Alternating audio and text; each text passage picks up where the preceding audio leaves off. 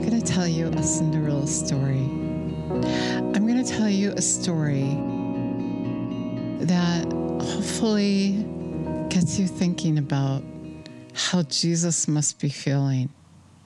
First of all, I want to acknowledge Him, Jesus. We thank you. We praise you for reaching out over and over again to let us know that we're not ready and we can't see clearly what's happening. Oh, Jesus, we thank you and praise you for portraying truth to us today. Thank you for allowing me to be that vessel.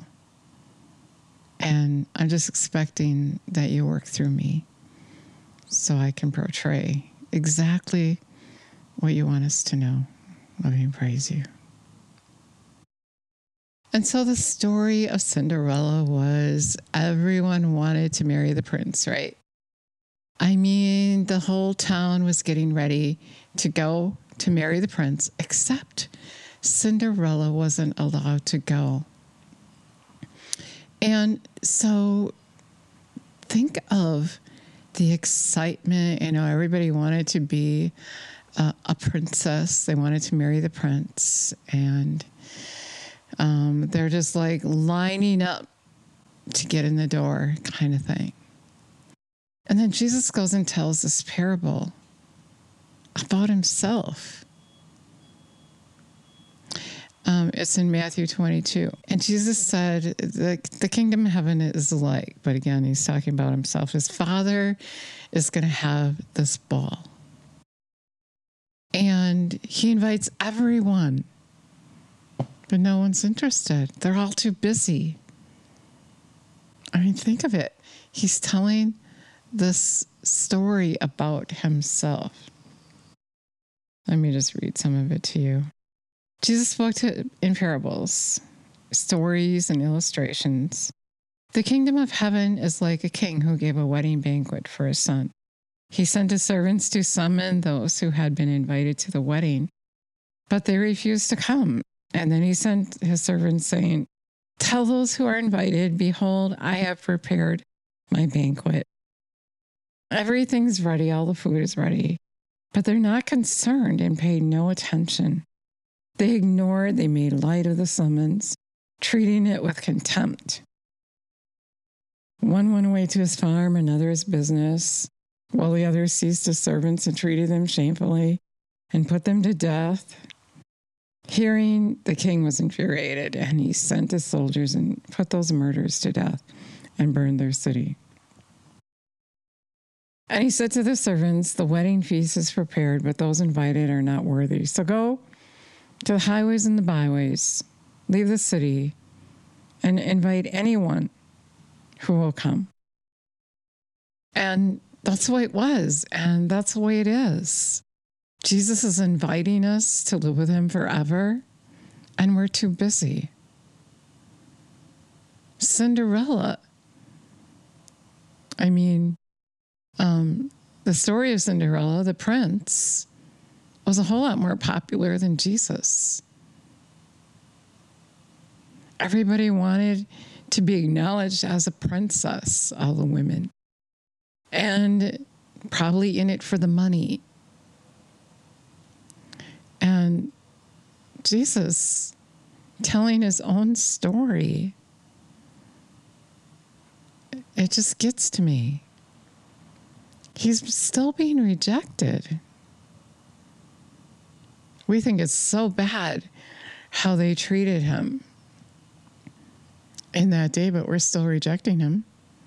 We won't come to the table. And really what he wants me to tell you today is, would you come to the table? When I was in heaven, I was sitting at the table with him. We were talking, we were reminiscing. He was encouraging us. I got to see my little sister. And I didn't get paid to go there. I don't want him to have to pay me or to although I felt like a princess. I don't want him to think he owes me anything. He already did what he did for us. We owe him, and we're too busy. We don't have time to sit and talk with him and reminisce about what we've been through and let him tell us things to come. And he's saying, won't you just come and sit with me so I can save your life? So I can save you from damnation? When you sit at the table with Jesus, when you come and sit with him on your knees or wherever you go and be with him, he recreates you in his likeness. He heals you. He's really preparing you to live with him. And you can't do that. You can't get ready to sit with him. I mean, you can't get ready to move in with him without sitting with him. He's saying, will you marry me? And if you don't have time for him, you're saying no. First time he said, will you marry me? You said that prayer. You got excited. You felt his presence. And then as soon as it got a little rough, you walked away. You disengaged. You started dating other men. And he's jealous, of course. And not only that, he wants to save you.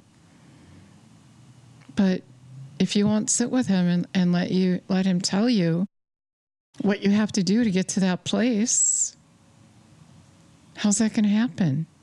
You know, you can't see without him. I didn't know I was going to hell. I didn't know I was on the verge of. But I asked him to correct me, to teach me. Because I'm afraid to live without him. I don't want to live without love and compassion. I don't want to live without Jesus. I don't think you do either. And so it's really important that you give him some time. Come and sit with him so he can transform you.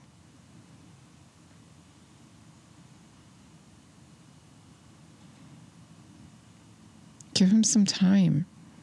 Get to know him. He's a man. He's the Son of Man. He's a real person. He wants you to know that. He's waiting for you to come and sit with him. He's not a religion. He's not some sort of thing way out there that you can't get in touch with. He's like you and I. We're made in his likeness. And he just wants to sit and talk with you and let you know what's going to happen so you can make a clear choice. And once you sit with him, you're going to fall in love with him anyway. I mean, you just will. I just think this is such a heartbreaking thing for Jesus to be knowing what's going to happen ahead of time. He's telling us things to come. He's telling us about himself. He's telling us we're ignoring him. There's something wrong with this picture. We should be lining up to sit with Jesus and talk to him. Hear his heart. But we're too selfish. We're self-centered. What's in it for me? Many would say eternal life, love, compassion. You are so important to him. We are so very important to him. And yet, we just reject him. We refuse him. Have you ever fallen in love with someone and they wanted nothing to do with you? Can you imagine?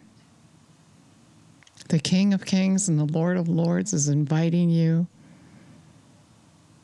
to just sit with him and reminisce. And he wants to tell you things to come so you can be prepared. Just Just like he told Peter, you're going to deny me 3 times. He wants to give you heads up. What's going to happen? And he wants you to ask him to help him. I mean, to get help, he wants you to ask him for help. He wants you to ask him to correct you so that you know. Not everyone who calls him Lord is going to enter into the kingdom of heaven, but those who do the will of the Father. He wants to show you where you're not doing as well. And you're not going to know. His way is higher than our way. He knows everything. We don't know anything. It's so heartwarming. I just told you the story about when he took me to heaven, and when I came back, he showed me so much more than I knew when I was there. Like, I didn't know that I didn't recognize the sadness I saw in his eyes because I was just so excited to be there and thinking about me. Yeah, That's what we do. We think about us, and didn't realize. And he was just so kind and generous as to let me have my moment, and didn't realize the pain he was in because the table was empty. No one wanted to come. And he was sad about that. And he's asking me to help him, to tell people what's happening. It's like, we got to get real. We think that all the things in the world and everything we're doing is real. It's temporary. It's temporary, and we got to let go of it in order to enter into the kingdom. And so those things that he shared with me when I got back home, the revelation knowledge he gave me, I'm going to be sharing that in my book, and maybe a little more, a few more videos. I'm not sure. Whatever he tells me to do, I'm going to do. But there's so much that we don't know, that we need to know. And it's good to know how he's feeling and that he's hurting. I mean, you got to have compassion for that. Just read the story in Matthew 22. He's telling his own story. He's being rejected. Still. I'm not going to have any part of that. I'm not going to reject him. And so, just want to encourage you, get to know him. He is a person. He's not way out there. He's going to manifest himself to you. He said, if you obey him, he's going to come and live on the inside of you. He's going to ask the Father, and the Father is going to send the Spirit. And he's going to be with you all the time. He said, if you obey him, him and his Father are going to make their home within you. And you'll never be without him. And you know, a lot of people reject him because they think they got to give everything up. And you do. But he's going to give it back to you. 100-fold return in this lifetime. And the thing is, he's going to give you more and better than you had before. And the reason he wants you to let it go is to prove your love to him. When I let some things go, or let everything go for him, because I get it that I don't want it before him. I don't want it to be my God. And he said, you still love me? I'm like, yeah? You're not rejecting me because I'm asking you to give it up? No, I'm not. Wow. You still love me? Even though? Will you still love him? Or is it just words? Will you do the hard thing? What seems too hard? Will you sell out for Jesus? That's what he wants to know. Will you still love him? So if you never asked Jesus to come live on the inside of you and you're willing to obey him heed his voice, Revelation 3:20. He said, I'm knocking at the door of your heart. And if you heed my voice, I'll come and live on the inside of you. That real person living on the inside of you. Are you ready to commit to do that? Then ask him right now, Jesus, come and live on the inside of me. I commit to you. I care about you. I have compassion for you. I'm not going to reject you. I want to come to the wedding. I'm going to be there with my dress on.